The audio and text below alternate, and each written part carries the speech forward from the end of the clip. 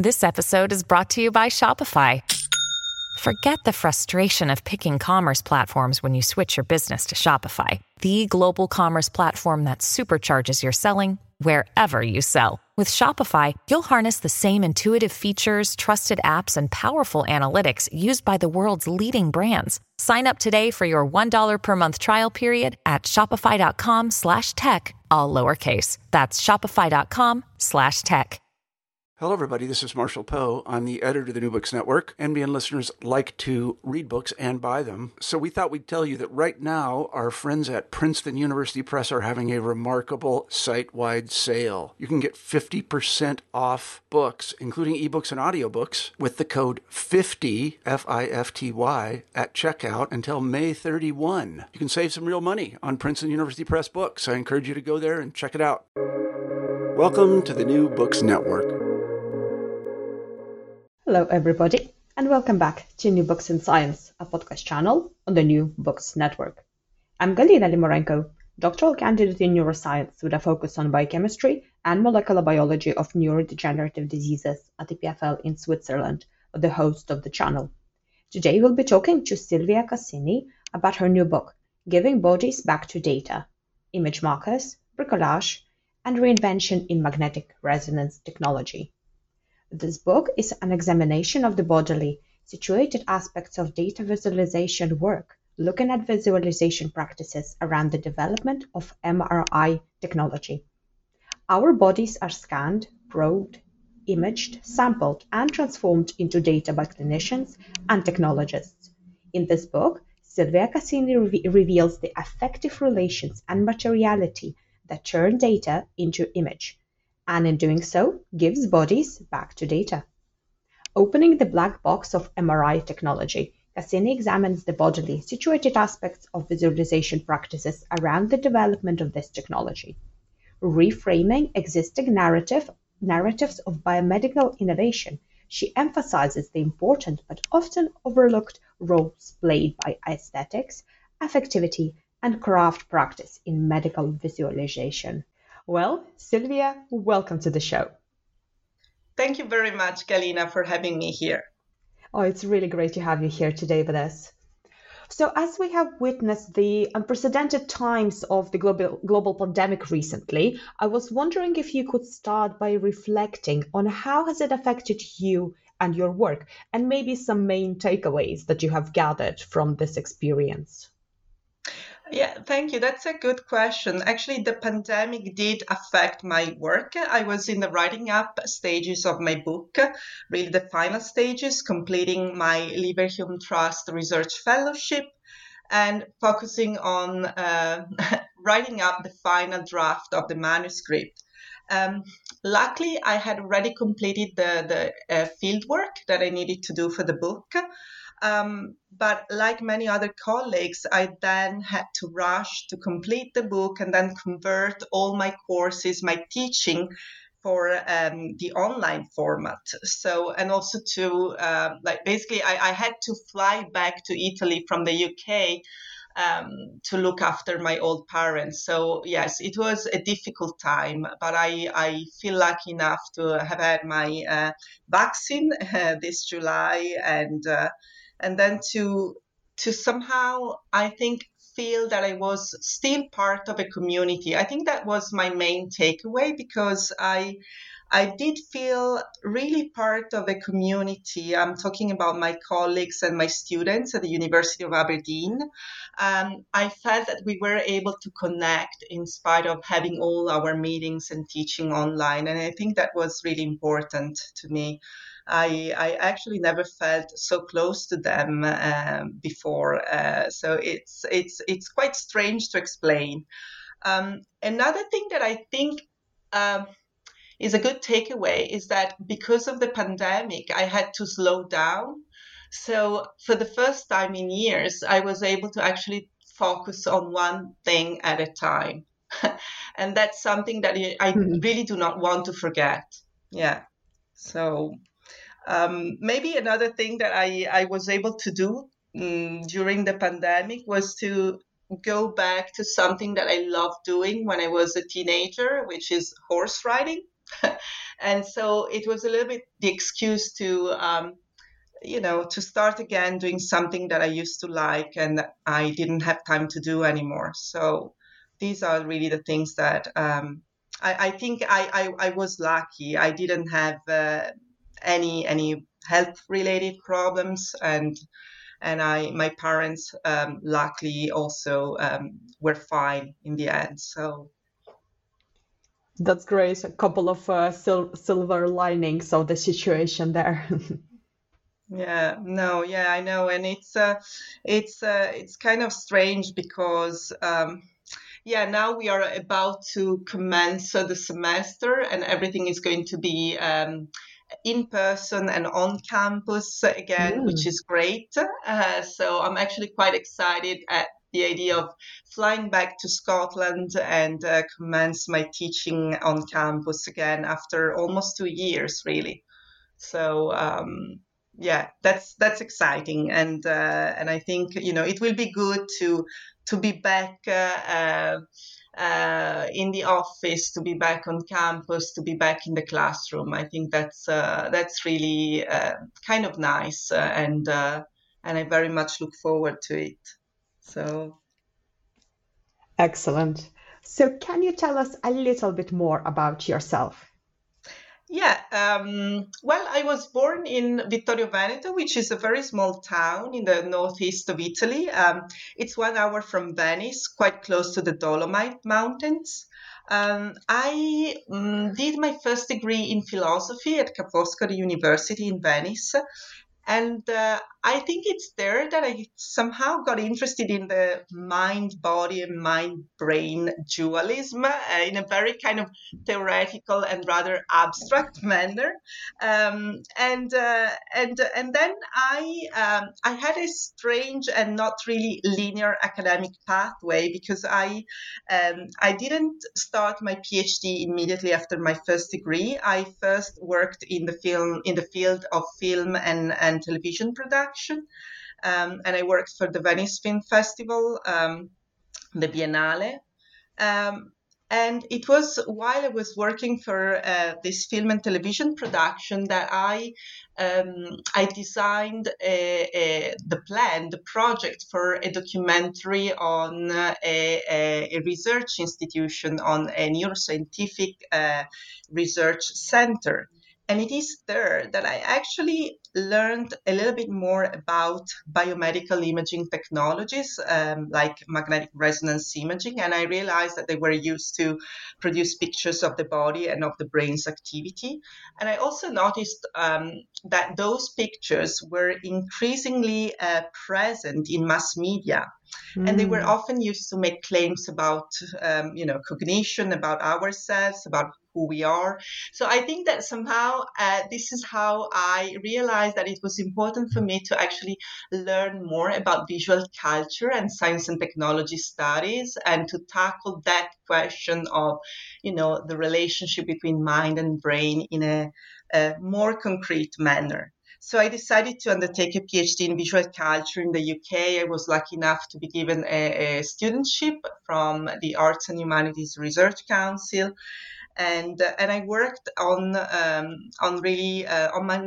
magnetic resonance imaging.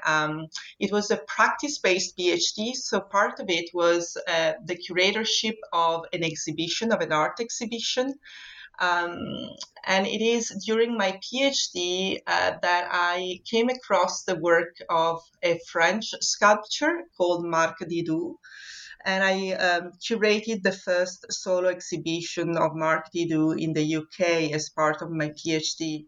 So that was the first really way in which I tried to establish a dialogue between art and science in my own research.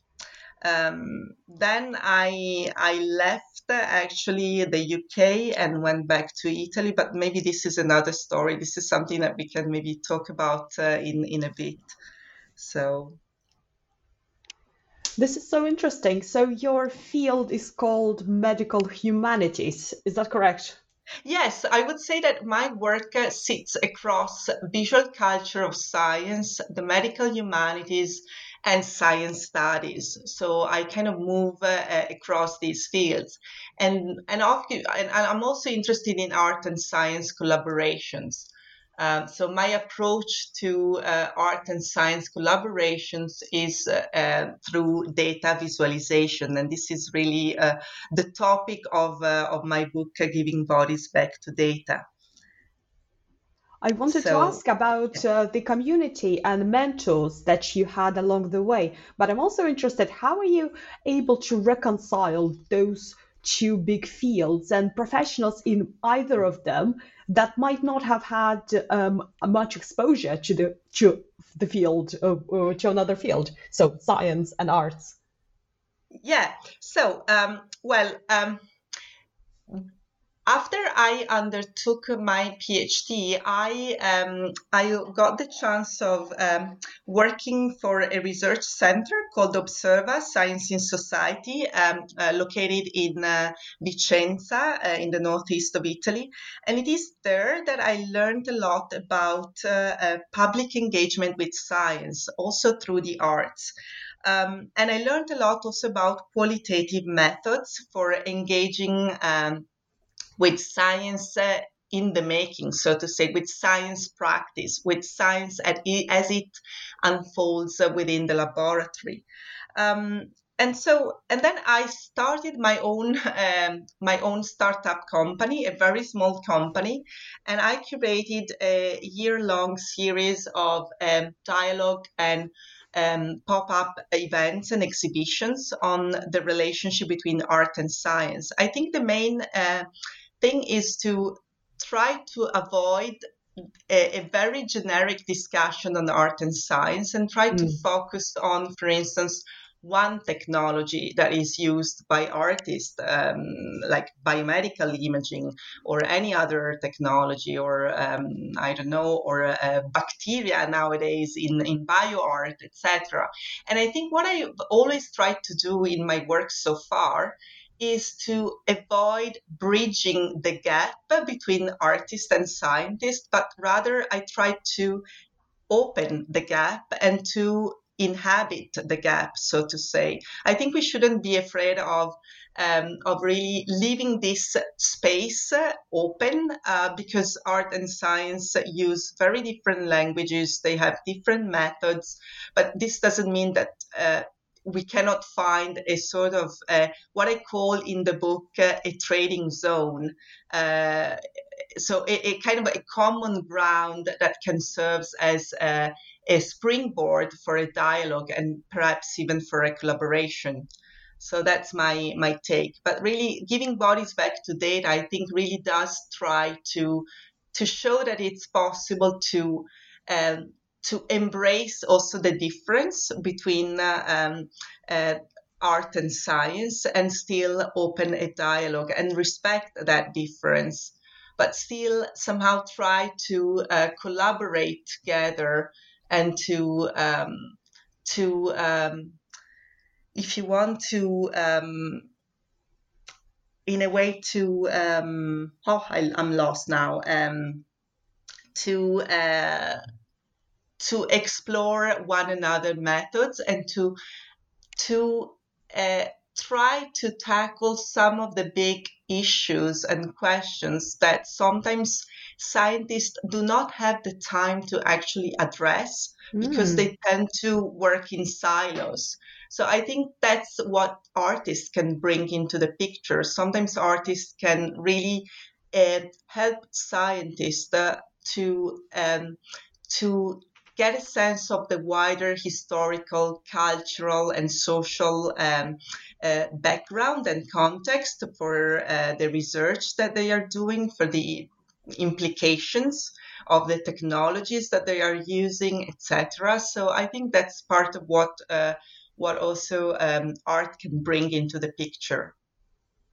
Yes, for sure. The fresh perspective from the Yes, outside, absolutely. especially. Absolutely. So there's actually very beautiful marriage of the science and art in your latest book, Giving Bodies Back to Data. So can you tell us what is it about and how did you come to writing it?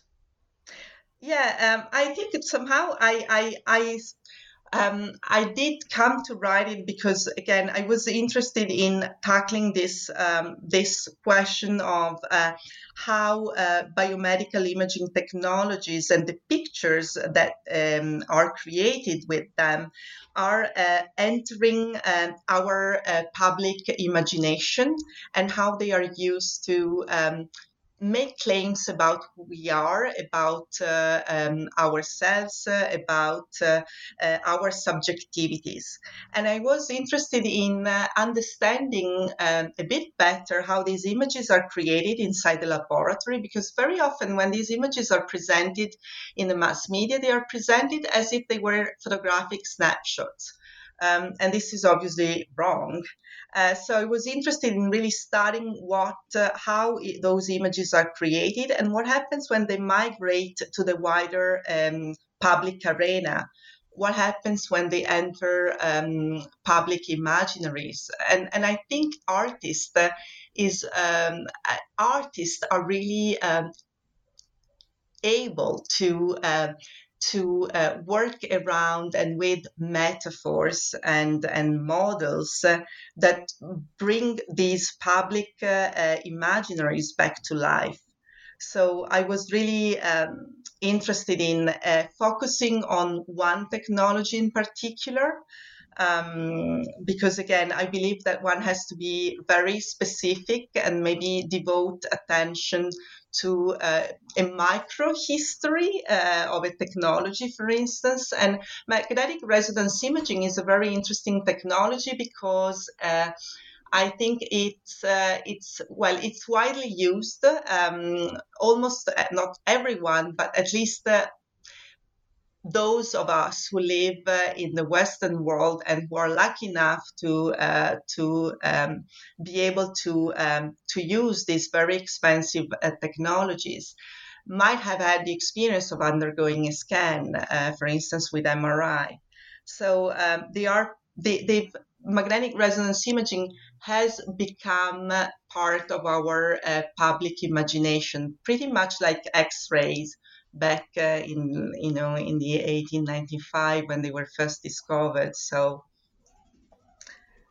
okay, so let's start with the science part. So what exactly is MRI technology and how does it work? Yeah, so MRI is a non-invasive technique that uses strong magnetic fields, radio waves, and also field gradients. And it's used to visualize the anatomy, also the physiological processes of the body, both in health and disease. I can go into details on how the procedure actually works. So the patient lies inside a tube-shaped magnet and is exposed to a very strong magnetic field. So magnetic resonance technology is based on the principle that the atomic nuclei absorb external radio frequency waves and then re-emit them in a magnetic environment. Our bodies contain hydrogen atoms, which usually spin in random directions. But inside the MRI scanner, these atoms become temporally aligned with the direction of the applied magnetic field. And a radio frequency pulse is then applied, which excites the atoms and forces them out of this equilibrium state. When the pulse ends, the atoms realign with the magnetic field, and the time that it takes the atoms to realign is called relaxation time. And it is during this relaxation time that the atoms emit signals that can be analyzed by the scanner, and that they can also be collected by the scanner. And these signals come from normal or diseased tissues. So the scanner then uses these signals to create cross-sectional images of the body's tissues and organs. So this is how it works. I know that it sounds quite complicated, but it is a very complicated procedure that requires a lot of different expertise and professionals. So it's not a simple technology. Yeah, that's a really good point. It is quite expensive. And I suppose that just because you're laying in the big magnet, you also don't cannot have anything metal on you or inside of you, isn't it? Like implants. Exactly. That's a very good point. In fact, this is quite a challenge for artists as well who are willing to use this technology, because you cannot put a camera inside and record, for instance, the experience of undergoing a scan. You have to find other ways of turning, for instance, that experience into something that can be communicated to others, or that can be turned into a work of art. And I'm talking about the experience of being inside a scanner, because this is very often the first step that artists undertook in order to work with this technology. And it's a way of, if you want, I think this is a point that I'm making in the book, Giving Bodies Back to Data. It's a way of opening up the black box of this technology, which is so complicated. So a very good entry point into the technology is actually undergoing a scan, for instance, as volunteering as an experimental subject.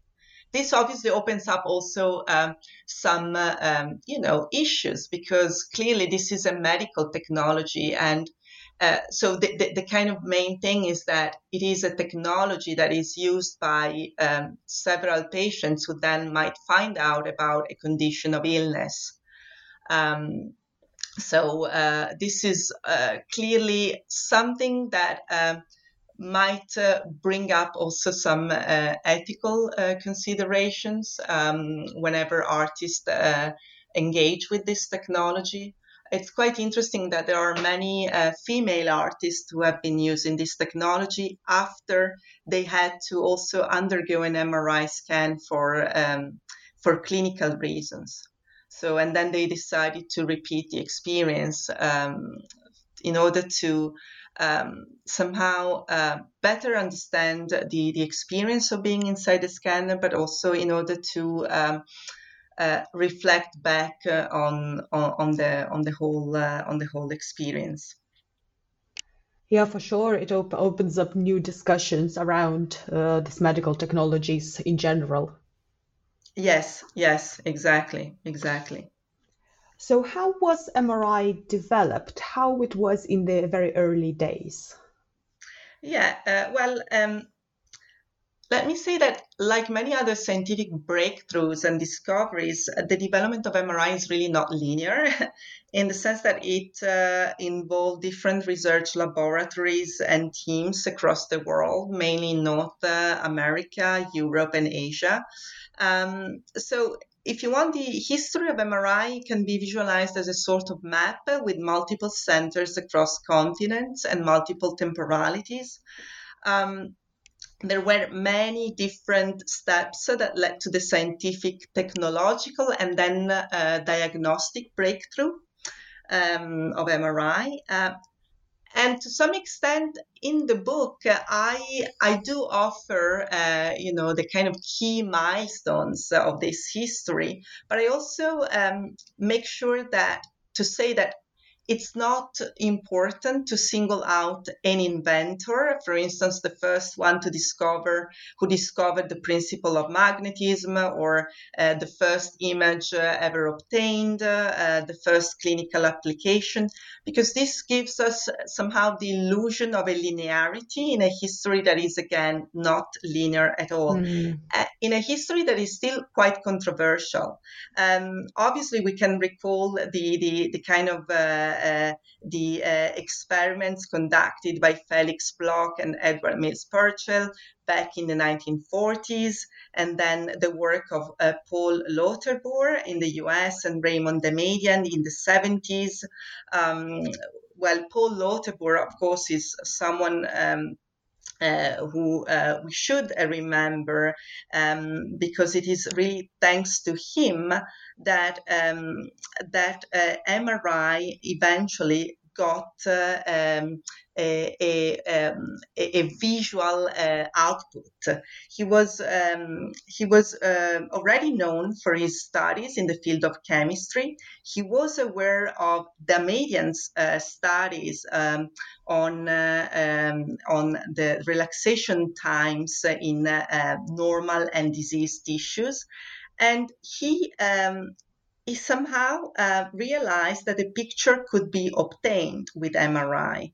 It's also interesting to kind of notice that MRI, the name itself of the technology, changed across history. It was called zeugmatography during Lotabu's time, and then it became nuclear magnetic resonance, and then magnetic resonance imaging. So the history of MRI was not visual initially. The attempt to produce a visual output was really something that came out of the will to transform this technology into a diagnostic tool, a sort of transition from physics and chemistry to medicine. But this process took almost 20 years, and I have to say that historical details are still somewhat a matter of debate. Obviously, I got interested in the role played by the University of Aberdeen, by the biomedical physics department of the University of Aberdeen, because they played a huge role in turning the technology of MRI into a clinically useful technology. They invented, Hutchison and Edelstein, these two physicists, invented the so-called spin warp method, which is the method that enables the transformation of data into a picture that can be read by radiologists and clinicians, which means a picture that is diagnostic, that has diagnostic value, that can be understood. So that was made really in the early 1980s. And I got interested in this micro history of this laboratory because it has somewhat been considered peripheral within the broader history of MRI invention and development. The attention seemed to always be on who won the Nobel Prize or who discovered the principle behind the technique, or who led the first invention of the technique. But I think it's also important for innovation to focus on the development of a technology. For instance, on how a technology has become developed into a useful clinical tool. As you rightfully point out, it's a very big collaborative effort, not just one person who did it. It's just collection of professionals and technicians coming together.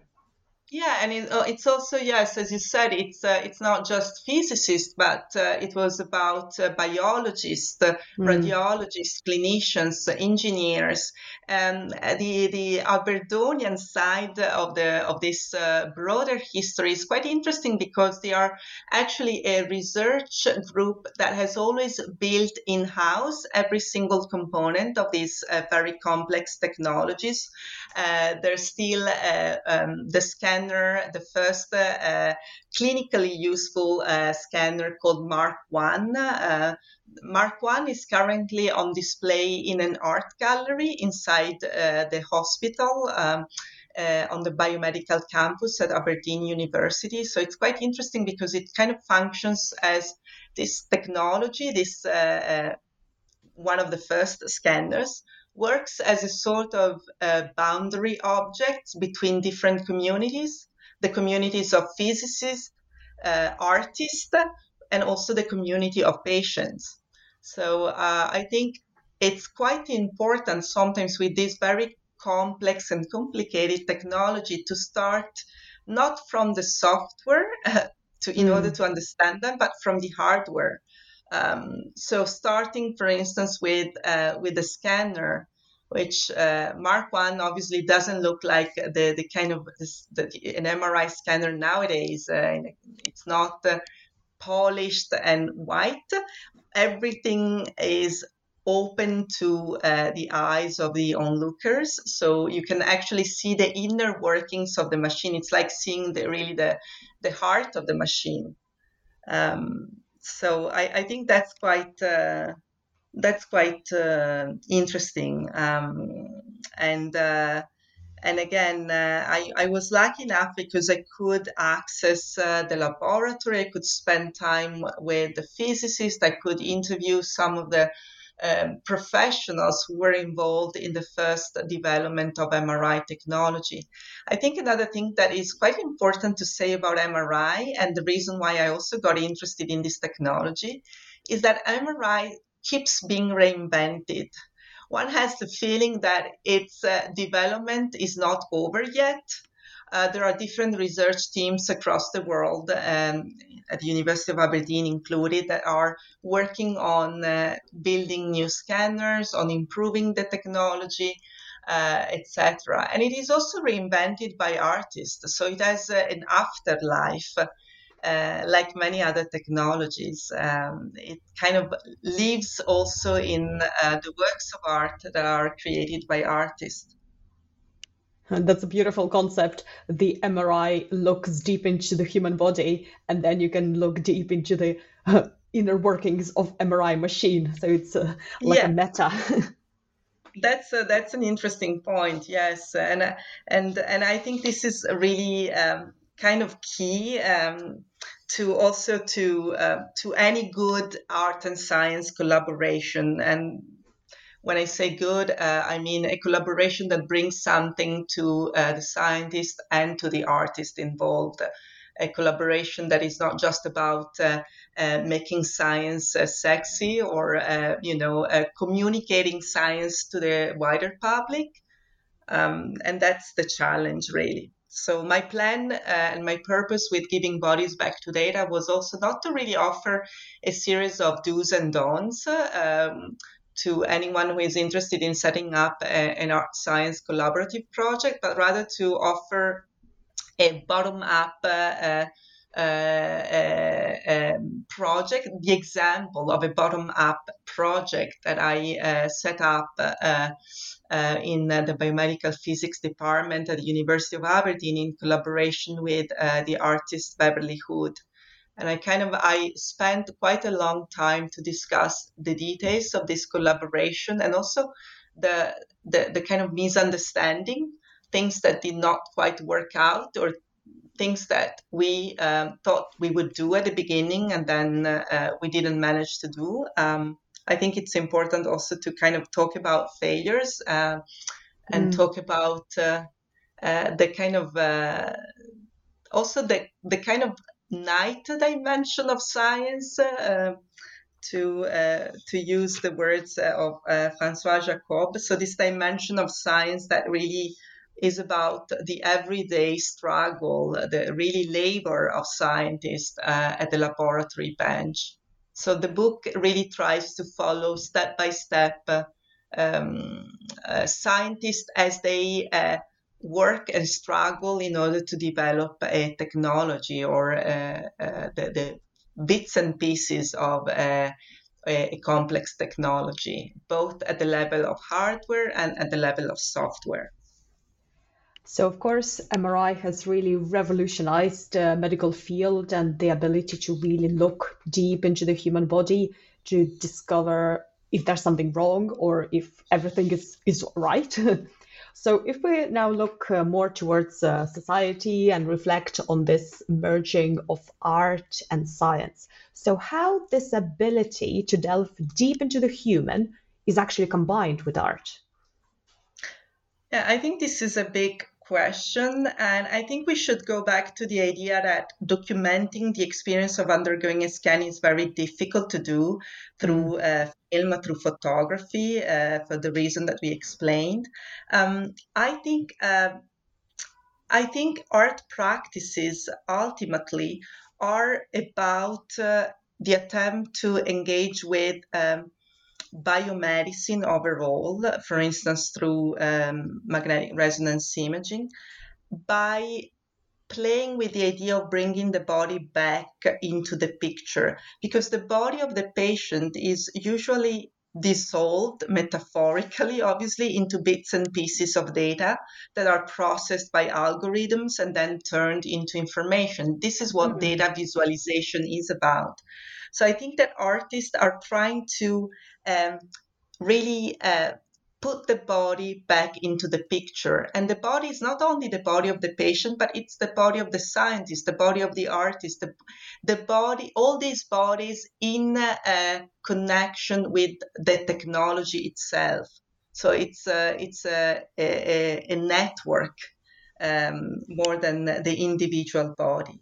And I think this brings up really the question of how we are used to, how we experience the kind of the relationship with also doctors nowadays, in the sense that we are used to look at biomedical images of our inner bodily structures, of our brain functions. But the medical image very often means the absence of the body, of the patient's body. So this is why artist practices are so important, because they bring back this kind of holistic and also very material dimension that is sometimes lost in I think in nowadays in the patient and doctor relationship nowadays. I also would like to add that the book itself is really about how artists can give a context back to these data, and how they enable physicists and scientists to highlight and to become aware of the neglected dimensions of data. The fact that data are always the product of bodily work, of decision making, of even effective investment, and all these dimensions, the dimensions of aesthetics, of craftsmanship, of affectivity, are already present in the laboratory. So in some sense, there's already a lot of art going on inside the laboratory in the everyday work of any scientist. And I think bringing up this dimension is important. Yes, for sure. That's an excellent point, that scientists also will learn quite a lot from this, both from the perspective shifting point, but also just being a little bit more attuned to what exactly is in front of them. As you described, it's not like taking a picture, taking a photo, isn't it, in the MRI? Exactly. And I think, it's like the idea of using one's own body can also be thought as a sort of form of resistance, is somehow a pushback against this idea that we live into this kind of algorithm-driven world. So I think it's about making closer to us, to humans, concepts that are very also difficult to grasp for anyone who doesn't have an expertise in that specific scientific field. So the situation of restraint, of being still, having to stay still inside a scanner, becomes really a sign of creative potentiality. It's really the starting point from which imagination can take over, and this, I think, brings the question of what the body can actually do. And I think it's really what artists can also contribute to. Obviously, then the question arises of whose body is brought back into the picture, and I think it's also important to kind of remember that these technologies, again, are very expensive. They are mainly used in the Western world. So it's also very important that there are some research centers that are actually striving to develop low-cost MRI scanners. And this is the case, for instance, of the biomedical physics department at the University of Aberdeen. They are currently working on the development of a new type of MRI called fast field cycling, which functions at low field. So it has the potential of costing much less, which might open up the possibility of having MRI scanners in those parts of the world that currently cannot afford to have an MRI scanner. This issue of staying still in MRI is actually very interesting to me. And as we know, it's hard to take an MRI scan of children or of animals who have very hard time staying still. And I can even imagine that artists, with their creativity and their outside perspective, perhaps they can even come up with the strategies on how to achieve that, for example. So I can really see sort of practical even potential in this collaboration between artists and scientists.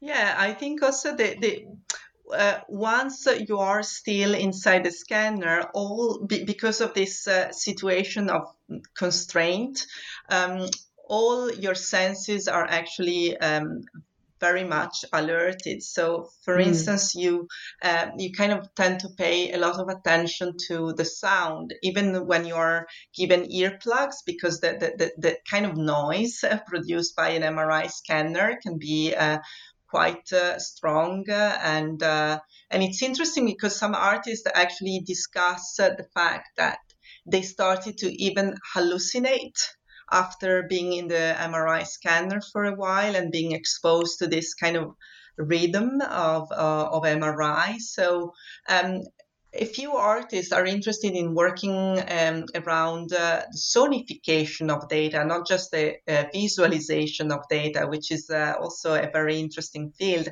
And in the book, I actually give quite a lot of space to the discussion of the role played by noise. Noise, which in physics is very often related to everything that disturbs the final visual output, the final image, the final picture, that somehow tampers the quality of the final visualization, of the final data visualization. And for artists, the noise is actually what is interesting, what they work with, what they play around. So I also remember going back to the idea of the experience of being still inside a scanner. I do remember that the sculptor Marc Didou was talking about his actually attempt to let the machine starting the sculpture, so to resist this cliche of the artist, of the sculpture as being the creator of the work, which I thought that was really interesting. Again, it's almost like being in a womb, disconnected to some extent from the outside. Although obviously you are always actually connected to the radiologist. You can always communicate with anyone, with the radiologist who is inside the console room. So you're never exactly obviously left alone. So you have undertaken an MRI scan yourself, have you? Yes, I did. And again, that was a very useful way to, first of all, to get some MRI images, because one of the biggest issues is actually to have access to those images if you're not a patient, and if you're not also an artist willing to collaborate with a scientist. So the main problem for me was really to get access to the images and to try to understand a little bit more the working of the technology, at least, and the experience of undergoing a scan. So that was really the starting point. Another thing, obviously, was that was really crucial also to the writing of Giving Bodies Back to Data was spending quite a lot of time inside the laboratory with physicists, with the biologists, with the radiologists. So taking the time to look, to observe, to ask, being patient, and trying really to observe scientists as they were working in their everyday activities. I think this helps also to bring in this kind of holistic dimension that also artists are able to bring in. And this is a dimension that is always neglected in the final published articles. Whenever scientists publish an article in academic, in peer-reviewed journals, they don't have the time and the space to actually engage with sometimes the bigger picture, and also with the step-by-step phases that are crucial to the development of a technology, to the mistakes that are made, that happen, to the things that go wrong, or to the kind of different trajectories that sometimes a research project can undertake, but then that doesn't have a follow-up. So in your book, you mentioned the term laboratory ethnography. So what does it mean? So laboratory ethnography is a qualitative methodology that means spending time as an embedded researcher inside a laboratory, observing everyday activities of a lab. Obviously, you can the researcher can decide to focus on a very small segment of scientific activity, on one phase in the development, for instance, of a new technology.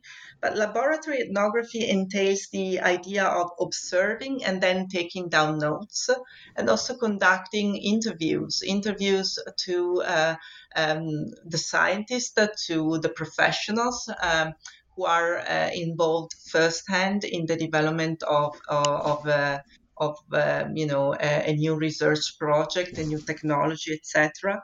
And I think it's a method that comes obviously from the social sciences, but it's increasingly popular also among artists, because it's actually the only way in which you can better understand a technology. You can better grasp the dimension of noise that I was talking about before. So all these things that are neglected in the kind of polished final articles that are published. And I think it's an interesting method because I realized that it helps scientists too to become slightly more aware of, again, the wider socio-cultural implications of a technology, for instance, and also to become more aware of the history of a specific technology or the history of their own laboratory. And this is so important because, again, too often scientists work in silos, particularly young scientists. So they tend to sometimes miss the bigger picture. So I think when you share with them the results of a laboratory ethnography research, it's quite exciting to see that they appreciate that, and that they become, again, more aware of why they are doing what they are doing, and whether there are other possible alternatives, and they become more aware of the potential wider implications of what they are doing. They become aware of why what they are doing is so interesting to the wider public as well. So by being inside the laboratory, you become somehow a connecting tissue, a bridge between the community of physicists and the lay public. Oh, I love it. Really studying scientists. So, speaking about these wider implications, as you mentioned, so in your view, what this merging of technology and arts, how can it benefit in more of a wider society? I think, well, I think I would say that it's it enables. I think it enables both scientists and artists to become or to remain humanist. Mm. And I think this is so important because we live in a very technologically dense world, and the world of biomedicine is like that. So I think these collaboration are enable really to interrogate all the models, the metaphors, the histories that are used, that are at work in, for instance, in biomedicine or neuroscience, and really better understand the wider implications and better understand the, um, the kind of really the wider implications of these technologies for society at large. Um, And hopefully inspire others to also either go into art or into medicine, isn't it? Yeah, obviously, I think that's a very important reason why these collaboration are important, because I think one of the problem of our current educational system, particularly in certain countries, is the fact that it's very much organized. In terms of being discipline specific, so you tend to be given the opportunity to go into depth into a few subjects, but then maybe you are not given the chance of studying history at all. This happens Mm. actually in the UK, for instance, at high school level. So I think and I think in this sense, if we want really to talk about, also um, changing or reforming the curricula, it's important to start hosting those type of collaborative projects.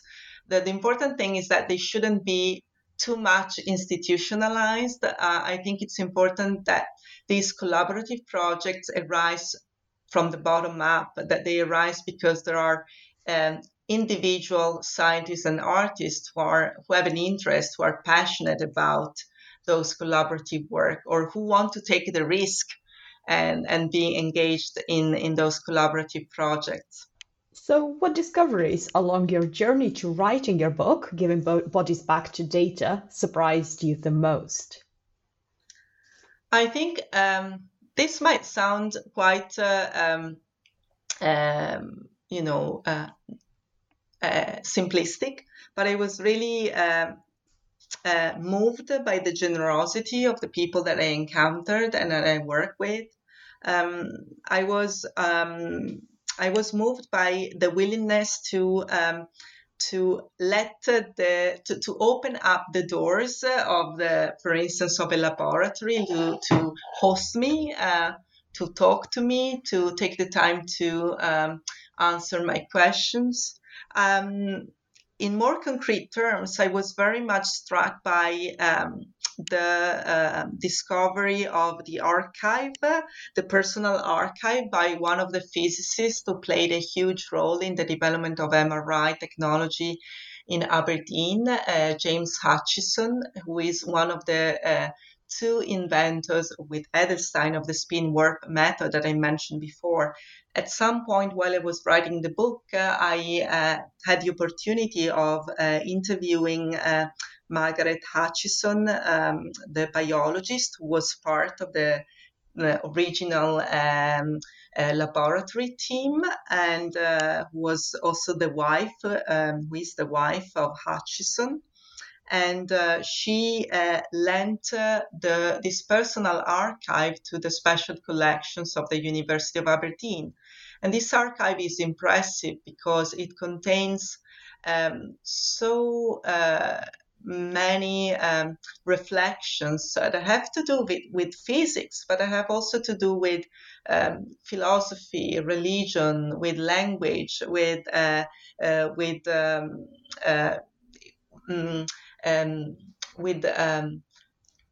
experiments. And I thought that, and my hope is that this archival material that I managed to also discuss in the book can be studied by other scholars too. I think that's my hope. So, as you mentioned, you are from Italy and now you're working in the University of Aberdeen. So, I just have to ask you, so what is your verdict on haggis? I never tried it, which it's embarrassing, but I know I tried the vegetarian version. So which I love the vegetarian version, but I know that it's bad on me really.